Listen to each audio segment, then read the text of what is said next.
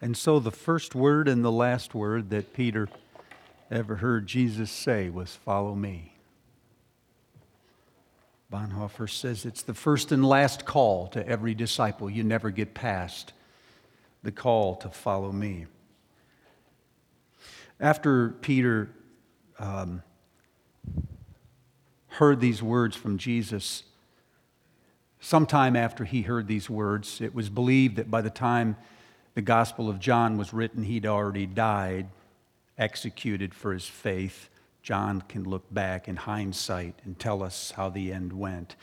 But after that, Peter wrote a letter after this incident, he wrote a letter to Christians that were scattered all over the region. And what he said was, God's divine power has given us everything we need for living a godly life.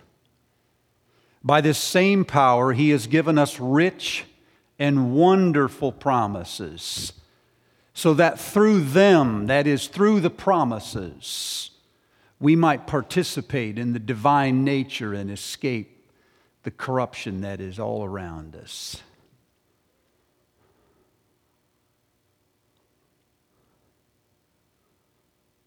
What a hypocrite.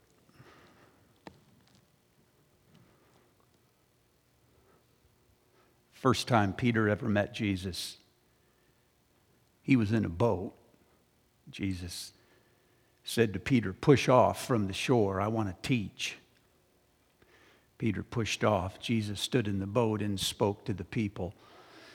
And then Jesus turned and said to Peter, "Go out into the deep and let down your nets for a catch."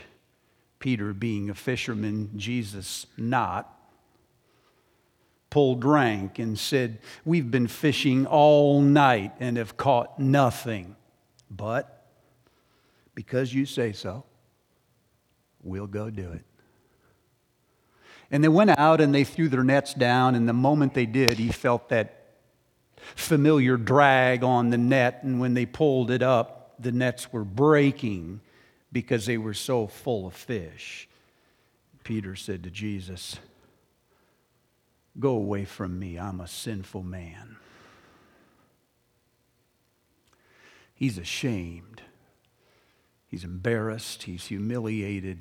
He feels inadequate, unworthy, like he doesn't belong in the same boat with this man. He doesn't even know it's God yet. He just knows that this is a powerful man, and he knows that he's in over his head, and he just says, "Go away from me, I'm a sinful man." And what that translates is, it's the same phrase that Jesus said to the demons when he said, "Depart from me."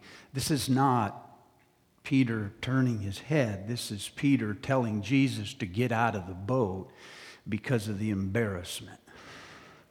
Sometimes when people commit a sin, they drive people away from them. Have you noticed that? It's the one who is unfaithful in a marriage will often say, "You need to get out of the marriage." It's the one who has stolen something from the business who is the most critical of the boss. The person who has committed the crime is often the one who pushes people away. Have you ever done that? Have you ever done something that you were ashamed of, made you feel unworthy, like you didn't belong, and the way that you coped with that was to push people away? Say, "Go away from me." The only one who can save you, you want out of the boat. About a year later, Peter was listening to Jesus teach about how he would, who he was, and Peter said, "You are the Christ, the Son of the living God." And Jesus said, "That's right. And upon that statement, I will build the church, and the gates of hell will not prevail against it." Then Jesus started to tell Peter and the others that he was going to be crucified. And he would be handed over to the elders, the chief priests, and the scribes. These are the religious leaders of that day. Part of Peter's problem is that he thought he knew these religious leaders. And Jesus is telling him that he will be handed over and persecuted by the ministers of the city, not by the common people. It's the conservative party, the ones who want reform. The religious leaders are the ones who would do him in. And Peter thought he knew these people, and so he's caught between his loyalty to Jesus and his loyalty to his religion. And so he stands up and he says to Jesus, "That'll never happen to you." He rebukes him, and the word that he uses is the same word that Jesus used when he rebuked demons. So you can't picture Peter saying to Jesus, "Oh, you need to rethink that." No, this is not an intellectual dispute. This isn't a debate, people. This is an argument. They're going at it face to face. And Jesus looked at his disciples, according to Mark, and looking at his disciples, then turning and saying to Peter, you see this going on? He says, "Get behind me, Satan."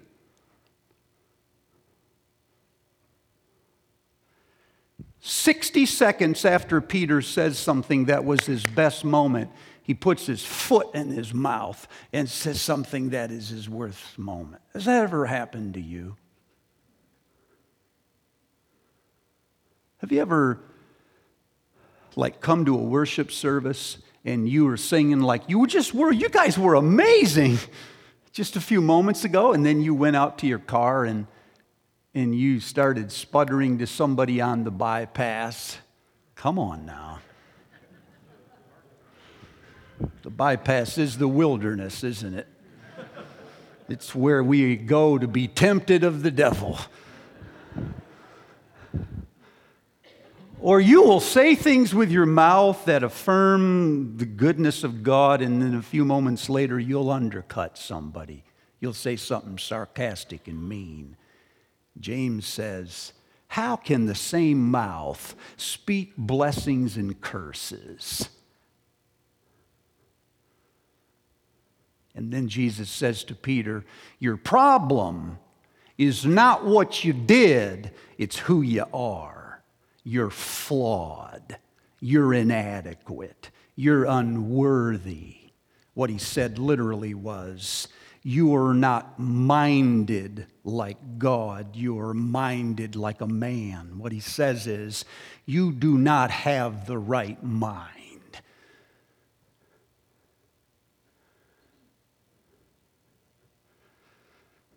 On the night that Jesus was betrayed, he was in an upper room serving the meal, and he just bluntly turns and says to his disciples, he said, all of you will be deserters. For the scripture says that they will strike the shepherd and the sheep will scatter. And he barely gets the word out of his mouth, and Peter butts in. Peter says to him, I'll never desert you. Jesus looks at Peter and says, Peter, listen to me. I tell you this day, this is in Mark's gospel, Mark chapter 14. I tell you this day, listen to the language, this very night, you will deny me 3 times before the cock crows twice. Now, you would think Peter would think, this guy's probably smarter than me. This would be a good chance to learn. But he cannot hear hard things about himself. Has that ever happened to you? Somebody say something hard to you and you kind of go at them? So Peter looks right back at Jesus and says a second time, if everybody deserts you, I will never desert you. You know, when they survey people today and ask them how they are with people skills, did you know that 100% of the high school graduates say that they are better than average? People, this is not possible. 60% say that they are in the top 25%. I am not making this up. And 25% say they are in the top 1%. Where do they get this? They're teachers. 94% of all college professors say they do better than average work. I see math isn't your strength. When they put physicians in a room and ask them to give them the likelihood that they got the diagnosis right, they put themselves in an 88th percentile. I mean, they said 88% of the time I was right on the diagnosis. These are physicians. And yet when they went out and checked with second and third opinions, they discovered they were right 20% of the time. Some of you with a doctor's appointment tomorrow are nervous, aren't you? What I'm saying is, education does not erase the tendency to overestimate ourselves. It doesn't matter how talented you are. If you're in the top 10%, I bet you think you're in the top 1%. And if you're in the top 1%, you're a legend in your own mind. It is our tendency to do this.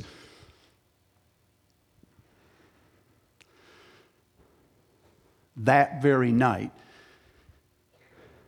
Jesus said, let's go out to the garden to pray.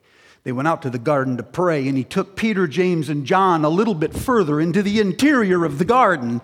And when he had them there, he said to them in Mark chapter 14, stay here and pray. And then he withdrew by himself for a little while, and then he went back. And when he went back, he found the disciples sleeping. And according to Mark's gospel, Mark is the only one who tells us this because Mark was a disciple of Peter. Peter never forgot that encounter, and he must have told it to Mark. And Mark said, this is what Jesus said when he came back. He didn't speak to all the disciples. He looked at Peter and said, Peter, you sleep? Peter must have remembered. Yeah, there were two other disciples there that night, but what I remember was he looked directly at me, and about an hour after he said, don't fall asleep, he came back and I was sound asleep, and he looked at me and he said, you sleep?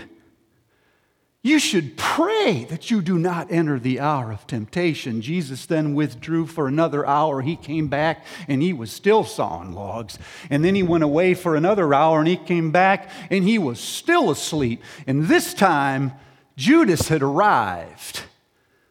And Judas walked up and kissed Jesus on the cheek. And the moment he did, Mark says they laid hands on Jesus to walk him away. And as they laid hands on Jesus, one of the disciples was there, and he pulled out a sword, and he whacked the guy right across the head, knocked off his ear. Who did that?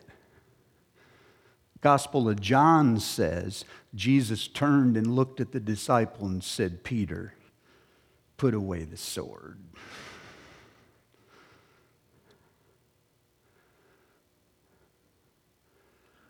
They then led Jesus away from the garden, watch the language, and Peter followed at a distance. Only one that's named. And they went into a courtyard, and there was a charcoal fire, and Peter was warming himself by the fire, and a servant girl from the high priest walked up and said, wait a minute. You were with him. He said, I was not. And the moment he said it, the cock crowed, and he completely missed it. Because he was afraid, he got up and he left the courtyard and he went out to a separate, an outer courtyard. And no sooner did he get out there when he heard another person. The servant girl followed him and said, wait a minute, no, you were with him. And he said, I was not. And a moment later, a bystander was there and said, You had to be with him because you're a Galilean. And Peter started to curse. And this time he said, in essence, I swear to God, I don't even know that guy. And the moment he said it, he heard the cock crow. And this time he heard it. And the end of Mark 14 simply says, and he went out and he wept. Sometimes I think we look at Peter's life and we try to separate his character from his actions. We try to say the reason Peter did these things is because he was impetuous. He was just wired for action. He was overactive. And what I'm telling you is, this is not true. He was a bad man. See, I think we do this because we see ourselves in him. I mean, I just ask you, have you ever overestimated yourself? You say yes. I say, have you ever denied him? Have you ever been in a place where you're supposed to say something and you didn't say it? And you would say, well, yes. Have you ever contradicted yourself? You praise, but you undercut people. Well, yes. And you keep wanting, like I do, to separate that from who we are, our character, and say, well, that's not really who I am. That's just what I did. And I think we do that with Peter. We try to give him a break, and we try to say, he's not as bad as he's coming across. And what I'm telling you is, yeah, he is. These are not just character flaws. This is character. Jesus makes no such distinction. He says to Peter, you are wired to think like a human. You are not wired to think like God. This is not what Peter did. It's who he is. You are flawed. There's something wrong with you, boy.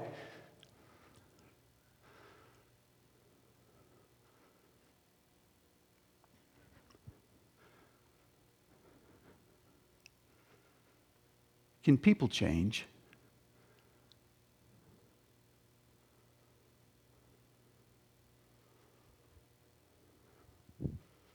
How much? It's a theoretical question for a moment.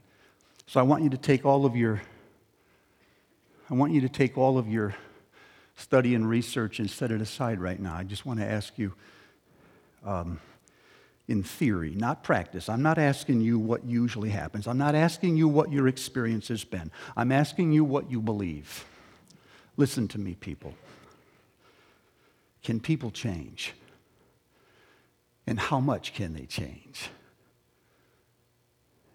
Can they change from one species into another species? Or is it something like natural selection, where people are just sort of wired to be a certain way, and they can have slight mutations within a certain realm, but they can never really jump species? Do you understand the question? Can a person who is wired one way be rewired? I didn't say all at once. I'm just asking, can it ever happen?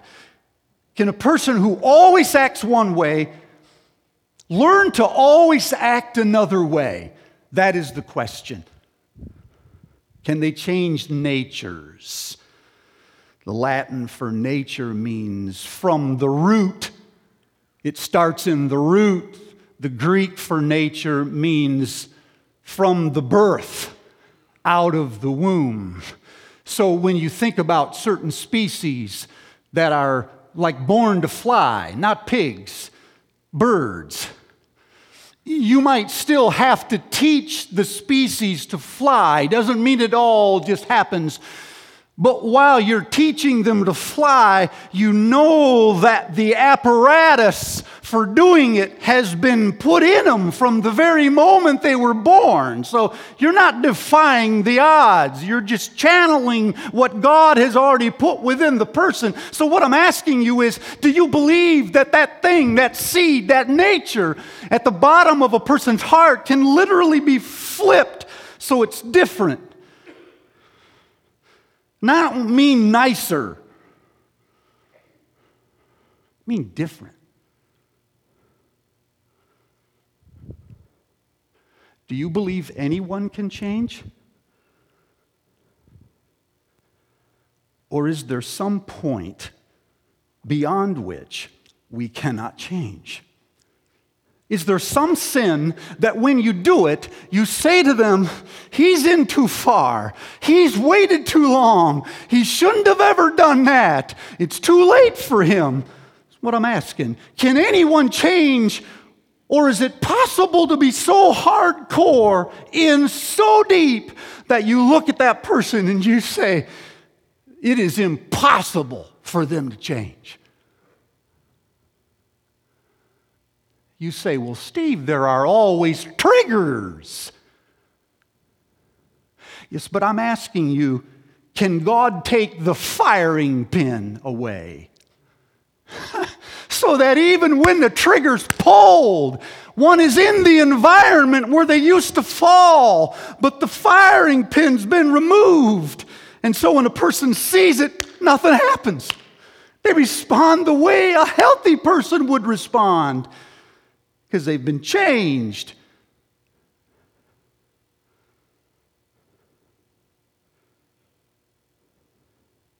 Do you believe it's possible for you to change?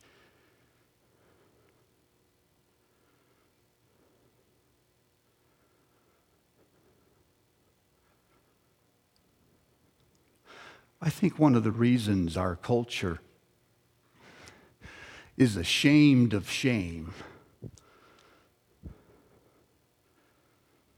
has nothing to do, really, with shame.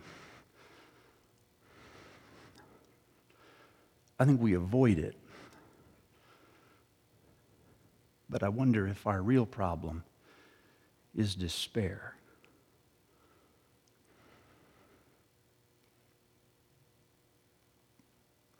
If shame is the feeling that there is something wrong with me, then despair is the feeling that there will always be something wrong with me. And so, if shame causes us to say, Lord, go away from me, I'm a sinful man, it's because closely tied to our shame is a feeling that it doesn't matter how long you stay in the boat, nothing's going to change. This is where we are this morning, isn't it? People look at us. I mean, we can dress up and put it on. But the truth is, we still carry things with us that we don't want to take to heaven. And if you've been in the church more than 20 years, no, 10 years, you've learned to just sort of annex these things into your life and say, well, this is just part of what it is to be a human. It's like you do the law of averages. You go look at all the other humans. But because we have not looked at the human, the one who defines humanity,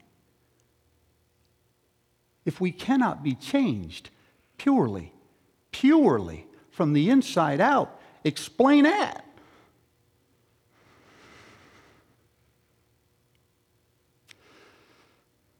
So we carry it with us. And what I'm asking you this morning is, do you believe that that can ever be changed? One of the books that I read last fall when I was getting some time was a book by Carol Dweck. Some of you may have read it in the social sciences field. The book's called Mindset. She's a Stanford psychologist, researcher, who's her whole life, she's like an older person now. She's over 50. And she's spent her whole life studying the connection between one's self-concept and their performance. And what she says is, most of us fall into one of two categories. One of them, she says, is a fixed mindset. It's people who believe that things like intelligence are assigned to you at birth, and while you can maybe fix it a little bit, you can only go so high. And the other kind of people are people that have an open mindset or a growth mindset. And for them, they see everything as an opportunity to learn and get better. She said it all happened one day when she was sitting with a group of elementary school children, giving them puzzles to solve, and then as they solved the puzzle, she would give them a harder one, and then a harder one. And so she was increasing the likelihood that they would sooner or later fail on one of the puzzles that she gave them. And when the puzzles got harder, she noticed the people fell into two categories. There were students who just disengaged and pushed back and folded their arms and they just quit trying. And there were other students who leaned forward and started moving their hands. And one of them smacked his lips after he failed once or twice on the same puzzle. And he said, I was hoping I'd learn something. And she said, I withdrew from this and I thought to myself, what does he know that I didn't know? Because for me, intellect was assigned. You were either smarter or you weren't. And if you failed, it just meant that you weren't. And so if you could arrange your life in such a way that you never failed and you were never embarrassed, you could stay smart. But what if there's a different mind that says failure is simply another way to get into success? You say, what's this got to do with religion? I grew up in a church with people who were very religious, but they had a fixed mindset. And so their answer to the question, can people change, was, yes, I did. I'm done. Because what happened is, once you got accepted by the guild of religious people, with a fixed mindset, every time you failed, it just proved that you weren't holy. See, so if you ever sinned, it was like saying you were dumb. It was the mindset. For them, holiness was a diploma. It's something you got after you passed all of the criteria and you finally proved competency in holiness. But there were other people that I grew up with for whom holiness was a license to practice, like a doctor who says, just because I have a certain criteria, it doesn't mean I know everything. It doesn't even mean I know what's wrong with you. Man, I could kill you. But if I did, I would be learning in the process. Thinking, what? It's why they call it practicing medicine.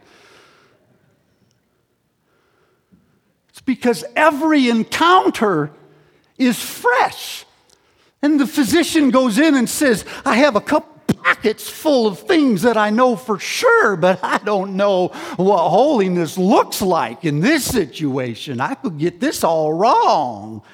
And they're not afraid of the guild. It's interesting that Peter's last encounter with Jesus would be like his first one. He'd be out in a boat one morning after the resurrection, and they would be fishing all night just like they were before, and they would hear a voice of someone on the beach 100 yards away, is what John 21 said. That's a football field from here. And the voice just says, literally in the original language, it's a rhetorical question. What he says is, fellas, you haven't caught anything, have you? I hate when he does that. And they just say, no. And he says, well, put your nets on the other side of the boat. And Peter, the fisherman, Jesus, must think to himself, you're 100 yards away. How do you know where the fish are? But because you say, I'll put them on the other side of the boat. So he does. And the moment he lets them down, he feels that familiar drag on the net. And when he starts pulling the net up, it's busting full of fish. The cords are starting to break. It's like deja vu all over again. Yogi Berra put it, right? The moment that happens, John is in the boat and John says, it's the Lord. Now watch what happens next. Peter does not say, go away from me, Lord, I'm a sinful man. God, now he has an open mind. And he jumps overboard and he starts swimming like mad to the only person who can save him from his failure.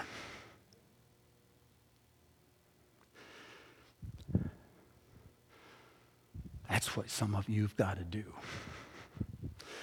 You've been avoiding this too long, and I'll tell you why.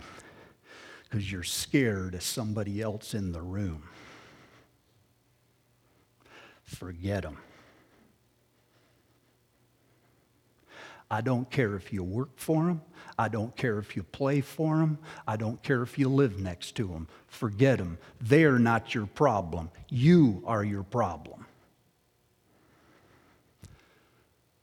You have inadequacies. You have shame. You have hurt. You feel inferior. And these are not just psychological categories. These are existential categories. And for so long, people have said to you, you do not need to feel that way. You are precious. You are special. There is nothing wrong with you. But you know in your heart, don't you, that you cannot shout over the silence of God. You've been hearing parents, teachers, coaches your entire life, afraid to hurt your feelings and demotivate you, tell you how precious you are. But people, they don't understand. What makes you separate is not that you have no shame. It's that you have a future in spite of the shame. The way out of it is not to say, oh, I'm not these things. It's to say, God has declared that I will be something else. And so what some of you need to do is you need to hear the voice of God. There is no teacher, there is no professor, there is no colleague, there's no dean, there's no pastor, no coach or parent who can say things that only God can say. And you have to assign to God the authority to define you. Because you came to church today hearing all of these voices and all of the assessments and the reviews, and you've pushed back and said, I feel awful. You need, again, to hear the voice of one who speaks in promises. Catherine Gonzalez says, the history of Christianity is not a history of men and women who believed a core set of dogmas. It's a history of men and women who heard a set of promises, and then they adjusted their life to match those promises, believing that even though they could not see it today, God would be faithful to deliver what He said He would deliver. And they hung on to that. And it was in that believing God changed their nature. They're different people today. Some of you are skeptical. You say, I don't know any. Get out more.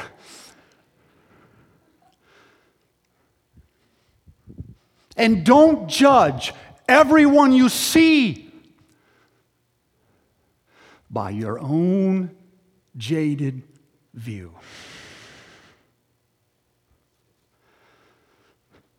So I want to give you these promises. If you've come to help us serve communion, would you come to the tables, please?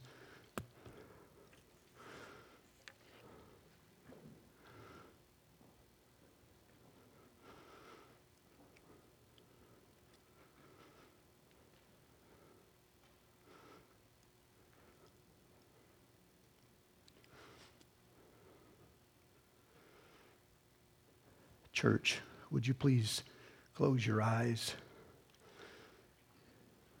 And if you can, focus on the word of the Lord.